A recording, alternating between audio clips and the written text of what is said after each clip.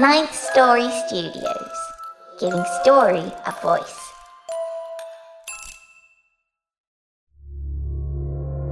This podcast is part of the Dark Myths Collective. Visit darkmyths.org to discover more shows like this one. The darkness awaits.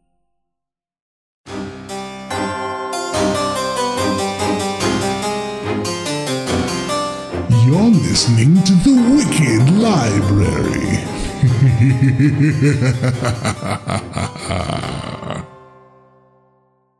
Let's talk about Medi-Cal. You have a choice, and Molina makes it easy, especially when it comes to the care you need.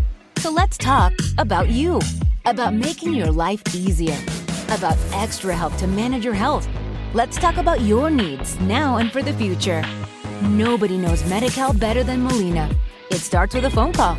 Call 866-420-5330 or visit meetmolinaca.com. Let's talk today.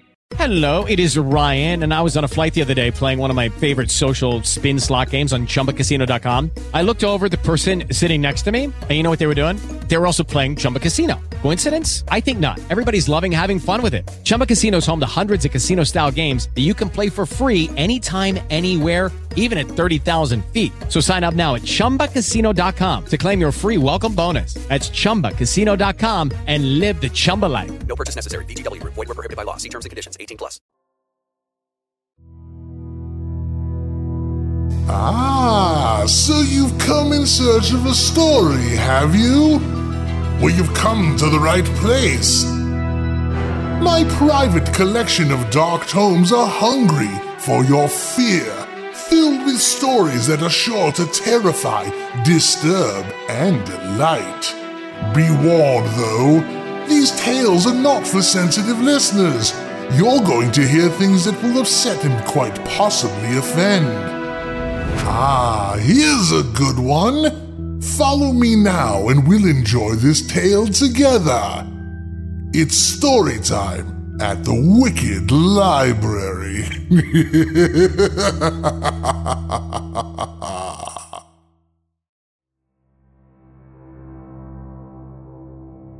Hello, this is Daniel Foytik, and this is the Wicked Library, Season 9, Episode 5. Today's story, The Case of the Signet Ring, was written by Vlek and adapted for audio by Scarlett R. Algee. This story is the third in a series by Aaron. If you're a fan of the show, then you know well who Geoffrey Sykes Vermillion is. However, if you are new to the show, you may want to go back to The Case of the Black Lodge, episode number 804, and The Case of the Yuletide Bride, episode 900, which precede this story. Today's story is narrated by Mary Murphy and features David Ault returning to the role of Geoffrey Sykes Vermillion, Erika Sanderson returning as Allegra Barlowe, Mary Murphy also returning as Audrey Hawkwoode, Amber Collins as Caroline Hillard, Nelson W. Pyles as Aleister Crowley, and Andy James Lovering as Maspeth. The story is scored by our good friend Nico Vettese of We Talk of Dreams, and of course the artwork on the cover is by Alex Murd. Now, without further ado, let's get wicked.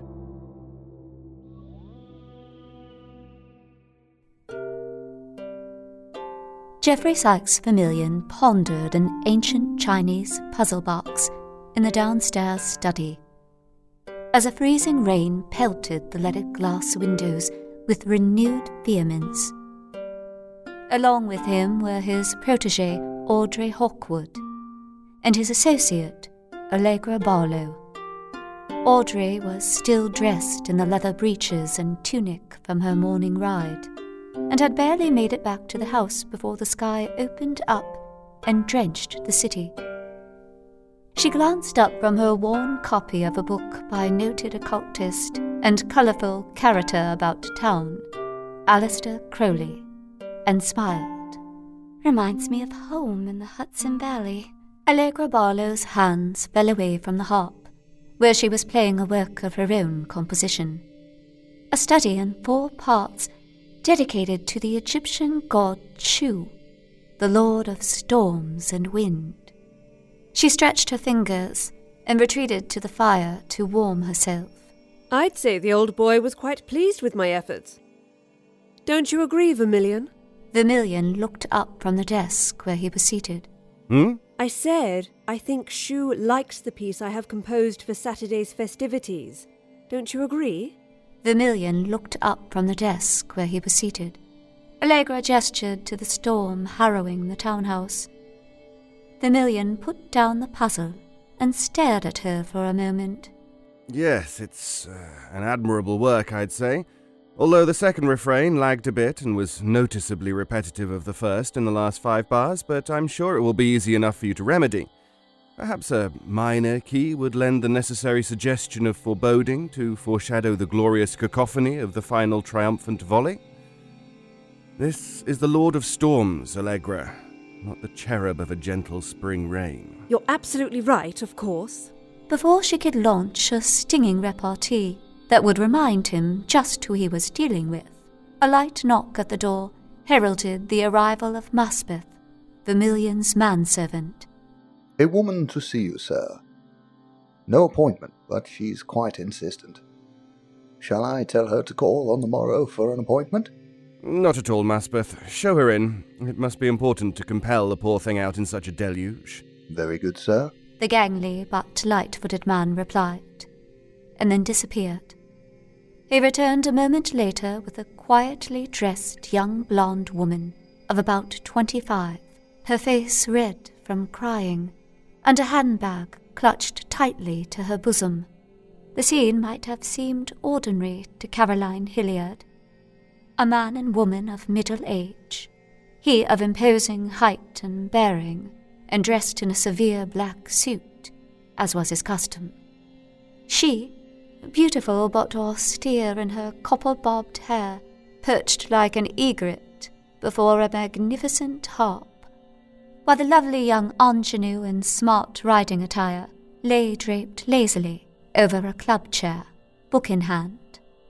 The truth was anything but typical, and nothing was as it seemed.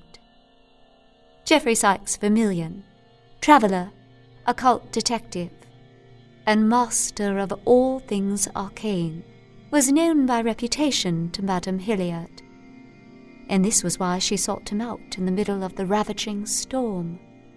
The lady musician, however, was not his wife, but rather the mistress of Anubis Lodge, an order of occultists rivaling the likes of Crowley and his sometimes questionable entourage. The girl, Audrey Hawkwoode, was Vermillion's protégée, an intrepid student of the occult herself and a seasoned member of his party, despite her tender 22 years. Vermillion extended a hand in greeting. Do come in, Miss... Mrs. Caroline Hillard. She handed him her card. Well, do sit down. How can we be of assistance, Mrs. Hillard? You are aware of the specific nature of my work and the sort of cases that constitute my line, are you not? Oh, yes. She rose briefly from the chair where she had sat, and then collapsed with a defeated air, and glanced at the other 2 women. If I might catch my breath, I've been walking for hours. I wasn't sure if I could call on you or not. Please be at ease, madam. May I introduce Miss Audrey Hawkwoode, my assistant and protégée, and Miss Allegra Barlowe, my friend and trusted colleague. You may speak freely among us. I don't know how to begin, really. You see, it's about my late husband. I'm very sorry. When did he die and under what circumstances? Vermillion motioned to the brandy on the sideboard and smiled when the woman nodded. Audrey retrieved the glass and served the woman as she fumbled in her handbag again and brought out something tied up in a red cloth. Well, my husband, Aleister Hillard, died over a year ago in Afghanistan. We had not been getting on for some months, and since he was buried in Herat in the north part of that country, I saw no reason to trek halfway across the globe to attend the funeral. Buried in Herat, you say? That seems an irregular turn. Was he posted there, an army man? Vermillion motioned for Audrey to take notes. Pleased, the girl was already scribbling in her casebook. No, well, he had been, some years ago. My husband was a good deal older than me and had his career well behind him when we married. He was in Afghanistan on some matters pertaining to his club, although I don't know much about it. His friends there, his lodge brothers, handled the affairs of the burial. Lodge brothers? Was he a mason? Or is this some other sort of lodge? No, he wasn't a mason. I know that. My father and brothers are masons, and he wasn't known to them. I married against my family's wishes, you see. As far as the lodge or its doings, I have no idea, as they neither involved me, nor did I ever attend their gatherings here in London. Then what has troubled you so, if he is long dead? I received this today in an unmarked courier's post. She untied the red cloth and dropped its contents. A signet ring with a large blue stone worked with intricate sigils into Vermillion's waiting hand. And what is this? Allegra walked up to Vermillion and took the thing to examine it more closely, then shook her head. This was my husband's lodge ring. You're sure this is his very ring? Yes. Look at the inscription inside the band. Our two names intertwined. It even has the exact scrape mark from the time my husband took a fall in the street, not long after we married. And the significance of this? You have no idea who sent it to you, or why? Mr. Vermillion, my husband, this ring never left his hands. He was buried with it. I see. Allegra handed the ring back to Vermillion. May we keep it for a bit to check the inscriptions and seals? I've not seen this particular sigil, and it's from no order known to me. Oh, yes. I want never to see that horrid thing again. Throw it in the river for all I care. Well then, Mrs. Hillard, were your husband and this lodge of his involved in the nasty sort of occult? She just sat there, her fist knotted in her lap, and her eyes darting to each of them and toward the door, as if she might flee at any moment. If it's difficult for you to talk about your late husband again, I assure you we are sworn to the greatest discretion in all things. I do trust you, Mr. Vermillion. There's some delicate details I've not shared with anyone. And I hesitate. I see. Delicate details. He noticed the colour rise to her cheeks. Would it help if I left you to speak with my lady colleagues in private? She brightened at the suggestion. Oh, yes. Would you mind terribly? It's just that No explanation required, madame. I shall return. Vermillion rose and left the room, closing the door behind him. I assure you that Audrey and I are well experienced in Vermillion's business and are adept along these lines in our own right. Allegra pulled her chair up, closer.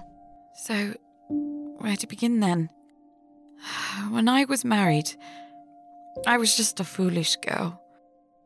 Of course, I had never, that is to say, spent time alone with a man, in any sense.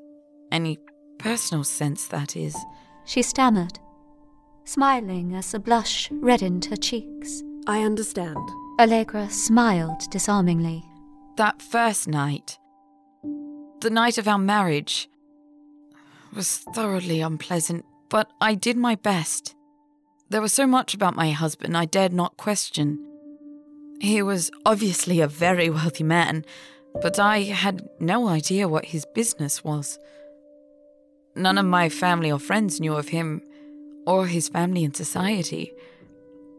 He was a complete mystery to us. And I'm afraid this made the whole affair all the more thrilling. I fell in love with him. And all too quickly, we were married. Where did you meet? And how did your relationship begin? I met him in the street, if you can believe that. I assure you, I'm not a brazen woman. Never would I have spoken to a man I did not know in the street. And never would I have allowed him to take me to lunch that very day as I did. I wasn't the sort of woman who sought out silly adventures or anything outside my proper life. Caroline shook her head and downed the rest of her brandy. When I announced my impending marriage to my horrified parents, they demanded I break off the whole thing immediately. A fortnight later, we fled to Venice, and we were married in a dazzling palazzo on the Grand Canal, amidst a robed and masked throng, out of some carnival dream. I was absolutely drunk on it all, and prided myself on being so grown up and cosmopolitan. I can assure you I was neither. But the things that went on in that palazzo mortify me now in memory. While they seemed thoroughly glorious at the time, I cannot speak of them, but I assure you...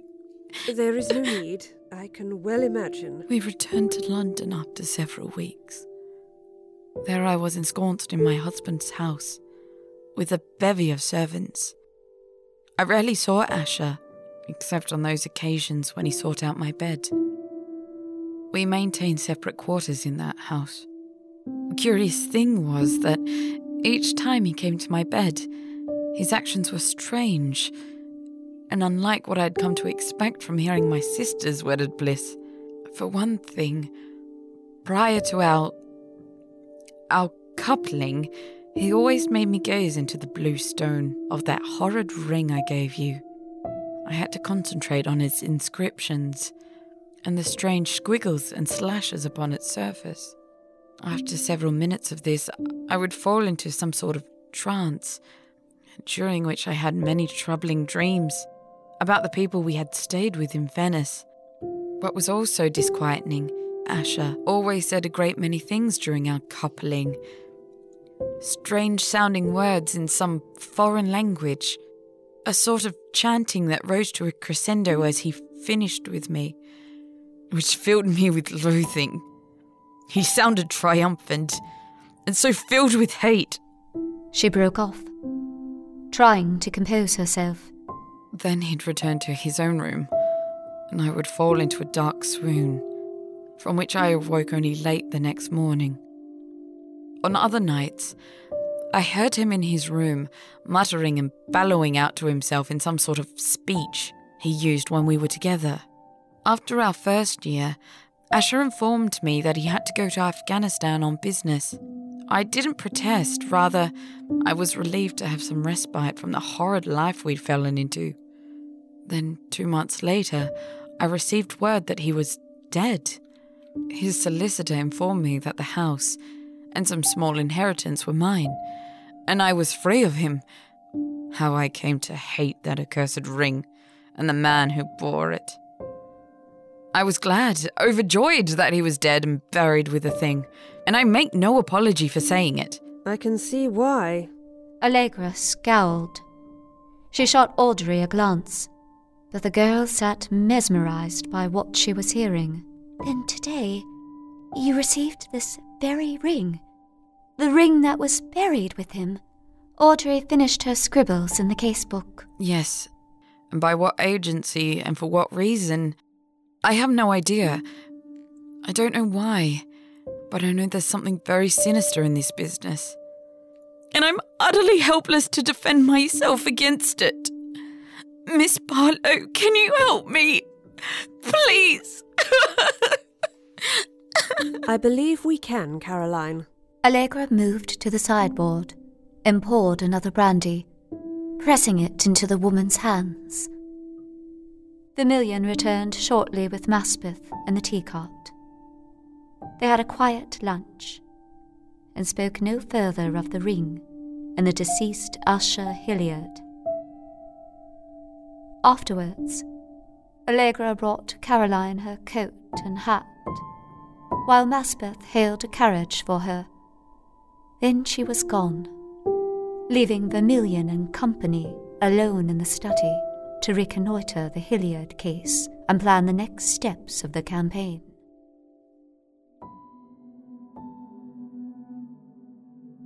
The next morning, Vermillion, Audrey, and Allegra dispersed into the city.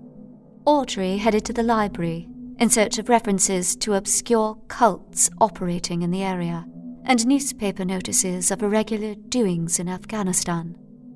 Vermillion sought the counsel of certain discreet barristers and others known to him for any information on the mysterious Asher Hillard and his ring, or the details of his curious death abroad. This left Allegra Barlowe mistress of Anubis Lodge, to seek out various associates, as well as her old friend and mentor, Aleister Crowley. The two crossed paths frequently in London at the man's flat, and at his home at Boleskine. She had even briefly touched down at the Major's compound at Cefalù during her early years, before she met her own companions at Anubis Lodge, and eventually joined forces with Vermillion. Allegra and Crowley had maintained amicable contact, and often ran into each other in society, and exchanged news of both polite occult society, as well as the more dubious escapades of the darker branches of the extended family. After a late tea and the usual rebuff of the Major's amorous suggestions, Allegra left Crowley to his own devices, but not without taking away a very germane bit of information regarding the history of the singular signet ring. She had shown him a sketch that Vermillion had made, and the Major's eyes had narrowed tellingly as he examined it closely. Allegra returned to Vermillion's house, eager to add some of the missing pieces of their current puzzle. Before Audrey could return to Vermillion's house, with only sparse news of Usher Hillard, she was set upon in the street by an unexpected invitation. Vermillion's interview of various parties had been most telling in its absence of even negligible details, but to Vermillion it had reeked of the uncanny. Allegra's tea and biscuits with Crowley had been more forthcoming, and the mage had indeed recognized the insignia and inscriptions on the ring. It was the degree ring of a high-ranking member of a cult of magicians, he had said, a nefarious hybrid of certain tantric sects, plagiarized by darker circles among the occult backwater. They believed that subtle essences of the young could be used to invoke and entrap certain powerful denizens of the ethers that could be coerced into doing their master's bidding. So, of course, they thrive where they may hide among the protected class. And where's Audrey? She should have been back by now. Indeed. The library's closed now. Give her half an hour and then we go in search of our wayward girl. Before 30 minutes had passed, they heard the front door open and Audrey's greeting to Maspeth, and then footsteps on the staircase. They waited, but she did not join them. Strange. I'll go check. Perhaps she's changing for dinner. She knows we're waiting. 5 minutes later, Allegra rejoined Vermillion in the study. She found something, but she's so tired she just wants to sleep. Strange again. I asked her where she'd been, but she brushed me off and told me not to wake her for dinner. Dash that. I'm going up there. Geoffrey, no. Let her sleep. Something is amiss here. My skin prickles. I'll look in on her later. All right, then. Vermillion glanced toward the staircase. My dear Allegra, would you join me in my meditations this evening? Of course. I'd have a closer look at who we're dealing with before things become any more bothersome. Agreed. Allegra Barlowe had retired just after midnight and was reading in bed when a gentle knock sounded at her door. Come. She set a book aside as the door opened, and Audrey entered in her dressing gown. Is it too late for a talk? Never. Sit. Tell me all. So, Vermillion has never married. What? You're slipping through the halls after bedtime to ask that? Allegra chuckled and narrowed her eyes, and Audrey blushed and smiled. I've always wondered. You two are so close.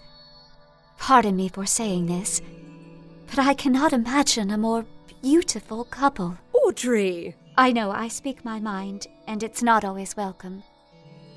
I'm sorry. She looked away. Vermillion keeps his own counsel on such matters, as do I.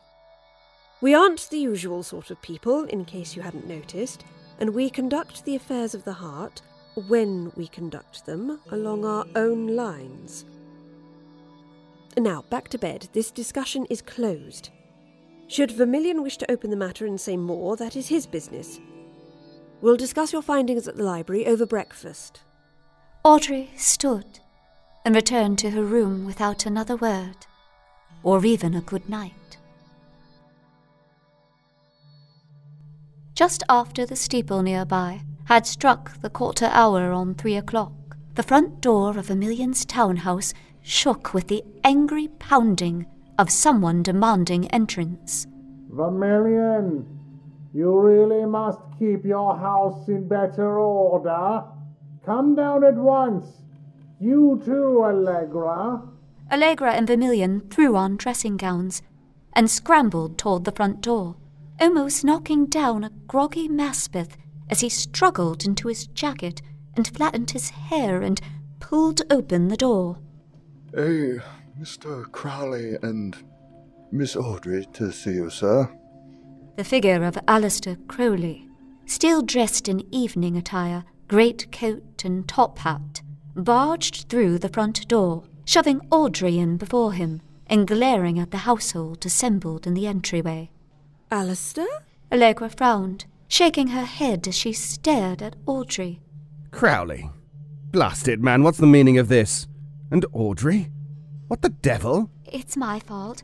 I went back out. I couldn't sleep, and I needed some air. Vermillion shot her a glance that paralyzed her for a moment, and then she ran upstairs and slammed the door of her room. You'll be damned happy I was on the prowl later than usual and saw her. That'll be all, Maspeth. Vermillion released the befuddled manservant to return to his bed. In here, Crowley. Vermillion indicated the library off the entry hall. Now let's have it, he added once they were all seated, brandies in hand. I saw her walking down the street alone, staggering a bit as if she'd been in her cups much of the evening. Never! She was in bed well before midnight, and she takes no spirits beyond the goblet or two of wine with dinner. I thought she might be some tart on her way back to her rooms after a night's roll. Vermillion snorted and turned his head in disgust. The way of the world, old stick. You might wish to leap down from your pilloried perch from time to time and dust off your backside. But by and by I caught sight of her face and recognized the girl. Now, here's the rub. She soon met the company of 2 men. I didn't recognize the blokes as part of your set, so I went to spy my little eye, and what I saw I liked not at all. As soon as they saw me hail the girl with a hearty doff of my hat, they took off. And here we are. You're welcome, and good night, and many thanks for the fine and dandy to warm my gizzard. Crowley rose to take off his hat and cane, and slipped back into his topcoat. Good man, Crowley. I'm in your debt, I'm sure. Vermillion slapped Crowley on the back, but didn't relinquish his look of concern. As am I, Aleister. Crowley glanced at her, his eyes a twinkle. I'll bear that in mind, madam. Crowley raised her hand to his lips and kissed it lightly. And with that, he was gone, leaving Allegra and Vermillion sitting in silence. After some minutes, Allegra rose and went to a small carved wooden case she kept in the bookcase. She met with 2 men in the middle of the night. This troubles me greatly, Geoffrey. She opened the box. As it does me. She came to me tonight asking strange questions, and then she literally escaped the house after we were asleep. What questions? Vermillion, there's more afoot here than an obstinate girl and a midnight frolic. I would see what the ethers make of this. She placed the ancient tarot deck on the table. Vermillion nodded and left the room without comment, leaving his friend and colleague to consult the voices that rode the haunted winds and companioned her mind and spirit. Allegra had laid out the cards and was taking stock of the curious arrangement when, for the second time that night, a violent pounding echoed through the front hall. Glancing at the clock, she saw it was well past 4. She bolted toward the door, calling for Maspeth to attend from his first-floor apartment, and the man was soon at her side, this time with his pistol at the ready, opening the door and placing himself as warden against any physical intrusion. Maspeth sagged in surprise as the limp form of Caroline Hillard fell into his arms. "To the sitting room." Allegra flung open the doors, and Maspeth carried the woman to a place near the hearth and laid her down, then retreated to the front door to see if anyone else was about on the street. A flurry of voices from above sounded, and then Vermillion and Audrey stormed into the room and stood staring. "What in God's name is going on in this house?" He strode to the supine figure draped insensate across the divan. "Is she hurt?" Oh my. The Hillard woman opened her eyes in surprise. "Oh, Mr. Vermillion. Miss Barlowe, I'm so sorry to intrude upon you, but the most horrible thing has happened. I must ask for my husband's ring back immediately. Now, if I might." She sat up and shoved her dishevelled blonde hair back from her face. "Tell me everything." Vermillion said it gravely, and Allegra winced to see no trace of sympathy on her old friend's face, but rather irritation and a fading interest in this curious case, which so far hadn't really been any case at all. "Yes, earlier this evening a man came to see me. He said if I ever wanted... Her voice trembled with fear. Then she stopped, blinked, and collapsed unconscious onto the divan. "Maspeth, get her upstairs. Put her in the ivory room. Vermillion, let her sleep. She's beside herself, and there's no point in putting her through any more tonight. We'll sort this out in the morning." "Good night, then." Audrey's voice was little more than a whisper as she went upstairs. "The cards?" "I laid them out, but they were a mess. A jumble of things. It would take a devil of a doing to make sense of them." "Indeed, and I grow less interested in this matter by the hour. You put the read to the Hillard woman in the morning, and if you think it worth our while, we'll continue. Otherwise, we bid her adieu." Vermillion turned on his heel and left the room. Allegra hated it when he got into one of these moods. He could retreat into himself for days, and his power became implacable, cutting like a sword anyone who got in the way of his surgically removing the offending situation and people from his sphere.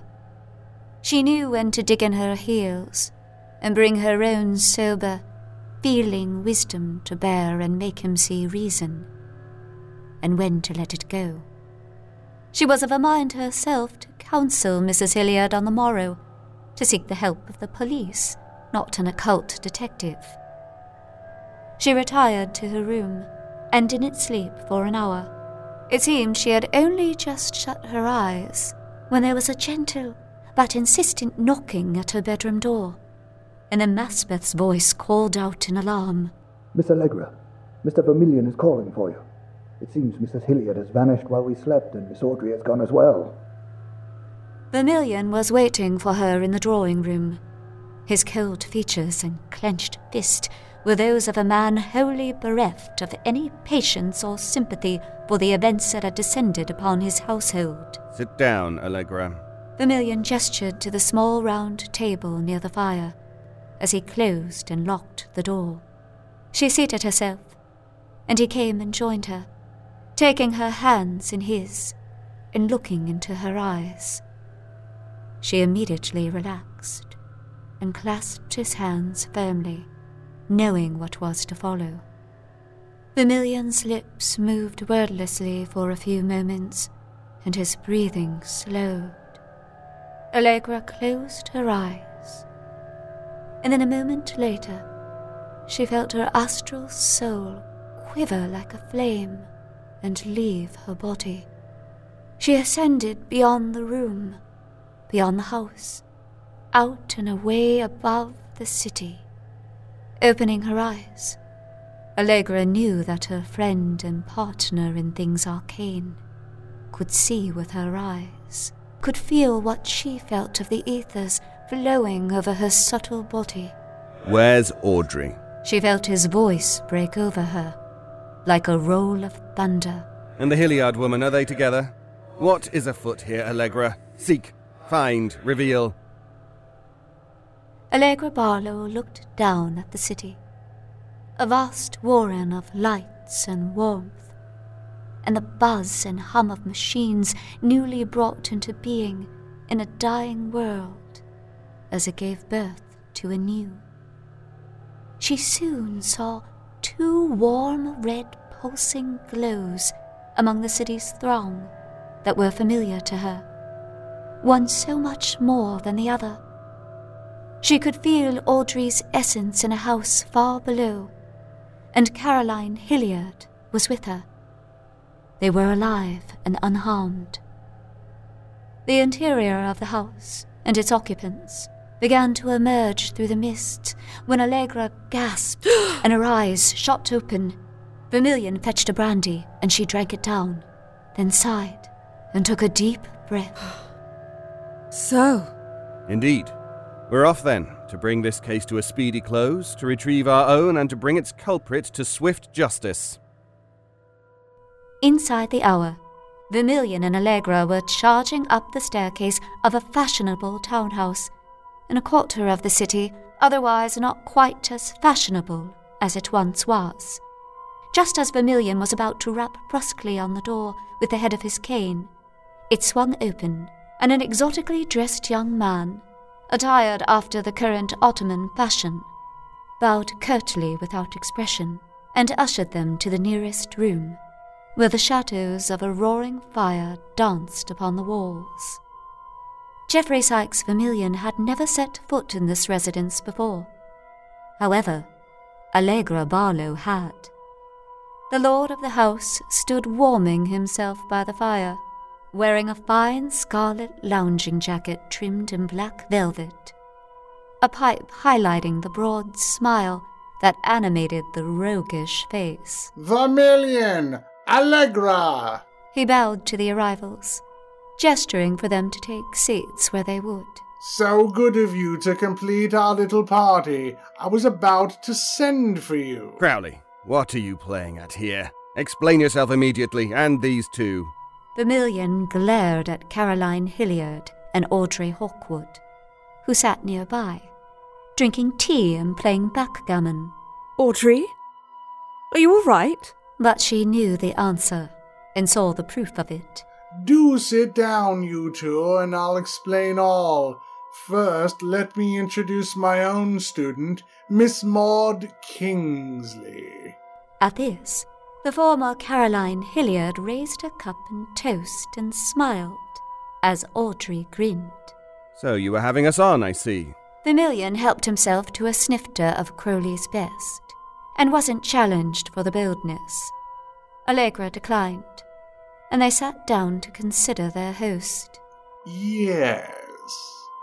You see, it's very important for Miss Kingsley's training that she master the arts of subterfuge and the sciences of appearing wholly other than she is when necessity demands it. Indeed, it is not the creature you see before you, but transformed from the timid widow who tearfully laid out her sorry tale of woe before you. Crowley beamed with pride. The girl sat transformed in black silk harem trousers and a scarlet tunic. Her long black hair lay in a tangled plait to her waist, while the matronly blonde coif of Caroline Hillard lay on her dressing table upstairs. You and Allegra were perfect for the gambit for so many reasons.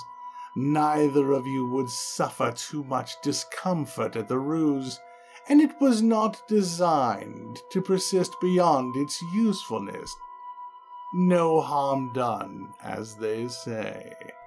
Crowley was bristling with satisfaction, delighting in having pulled one over on Vermillion. The two of you wouldn't fail to rise to the cries for help from a beleaguered widow, and there were certain details of the story I was certain would elicit your keen interest, Geoffrey, if I might be so familiar.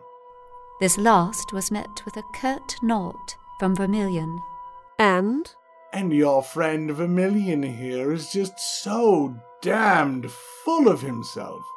I thought it good fun to have some innocent sport with him on the side. Don't you think, old chap? Perhaps. Shall I tell you when I was first onto this farce, if not perhaps its author? Surely you jest. I saw the look in your eyes when you raced in here, alight with righteous indignation to rescue these damsels in distress. Yes, and is not my art also incumbent upon not seeming to be as I am? Nevertheless, when Miss Hillard, or Kingsley as it happens, first appeared on my doorstep, I rose innocently to the bait. I'll not deny that. But when I left her to the counsel of Allegra and Audrey and went to the hall to see to other matters, I noticed her outer cloak and umbrella were completely dry. How odd, I thought. Just moments before she had been bemoaning her long wander through the downpour that plagued us the whole day.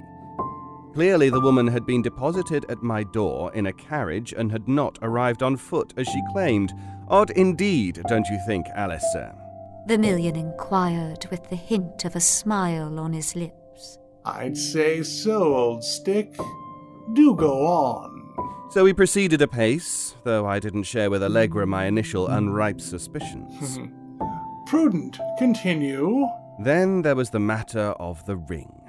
That curious and troubling ring that seemed to bother our young guest near hysteria. She took special pains to point out a deep scar on the ring's band, ostensibly from a fall in the street that her husband had suffered. It was clear to the naked eye, without benefit of the glass, that the scar was new and not possibly sustained some 2 years or more ago, again as our young guest, your student, had claimed. So my hackles were up for the game, and I made a great show of grasping at the bait. I inquired at my club and a few others where I enjoy entry and showed the ring around. None were the least bit familiar with such a notorious treasure. Then I visited every jeweler of note in the city. Again, none had ever laid eyes on the thing or its like, even for repairs, and not one of them valued the obvious paste at above a few quid. An unlikely bauble to be held so dear by men of supposed great wealth and material and arcane prowess. By now I was indeed hooked, and not in the intended way, I'm sure. Vermillion paused to refill his glass, and that of his host.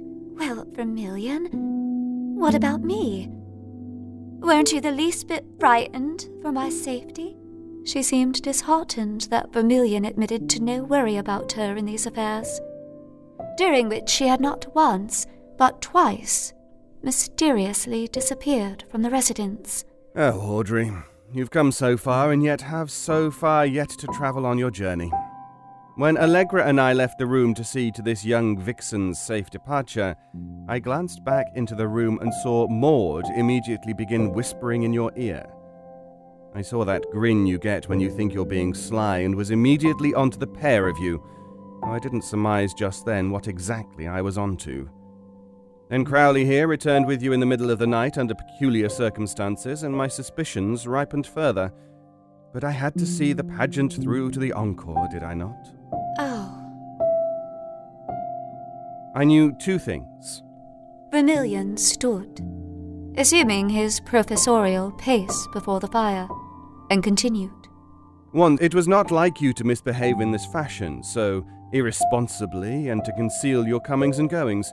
And two, knowing what I know of the wards and seals set upon every inch of my house, I knew no one could have absconded with you either physically, nor could they have drawn you out on a glamour. You had to be in on it with this young woman. Knowing you would never do or allow me harm, I assumed it was some sort of folly.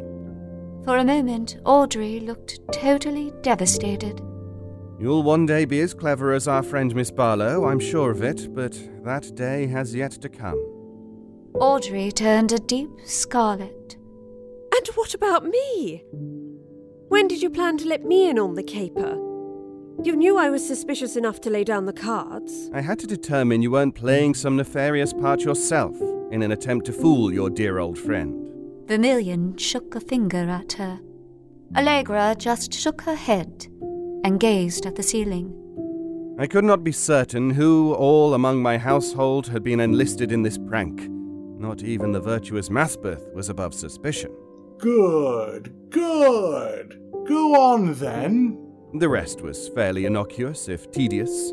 Crowley raised his eyebrows in objection. Once I had determined that the affair was harmless, if irritating, I sought to wind things down. I had used my own channels of inquiry off the board, so to speak, a servitor whom I retain for such matters. This creature assured me that there would be no such order in existence as my would-be client described. No foul play at work in my house, no parlour tricks to rob me of hearth and home and fortunes. No danger at all lay on the horizon for me and mine.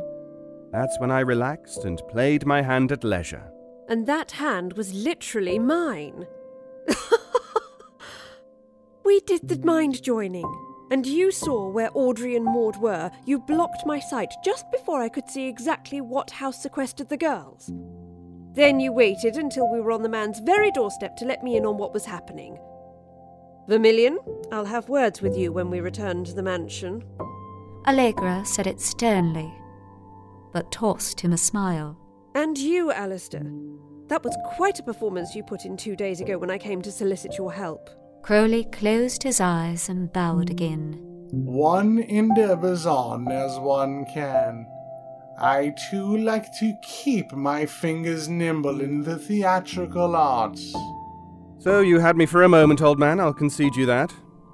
Vermillion pointed a finger at Crowley and winked. But the ruse was so quickly unveiled. Very good then, sir, very good. So we have taken the measure of one another, you and I, and we've learned a thing, have we not? Indeed we have. Without the mirth, magic is not a thing to be trifled with. The party laughed and retired to the dining room, where the gentlemen in the Ottoman garb had laid a magnificent Turkish feast. Long after sunset, the party broke up, and Vermillion and company returned to the mansion. Geoffrey Sykes Vermillion and Aleister Crowley did not become friends that day, but each had taken the other's measure for future reference.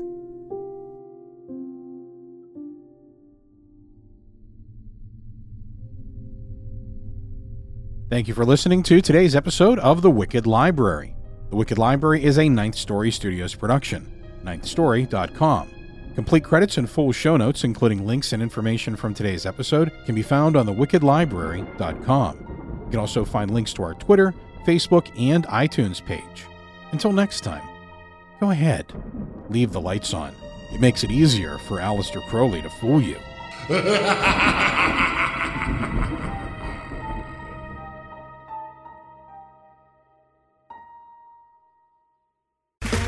Okay, round two. Name something that's not boring. A laundry? Ooh, a book club. Computer solitaire, huh? Ah, oh, sorry, we were looking for Chumba Casino.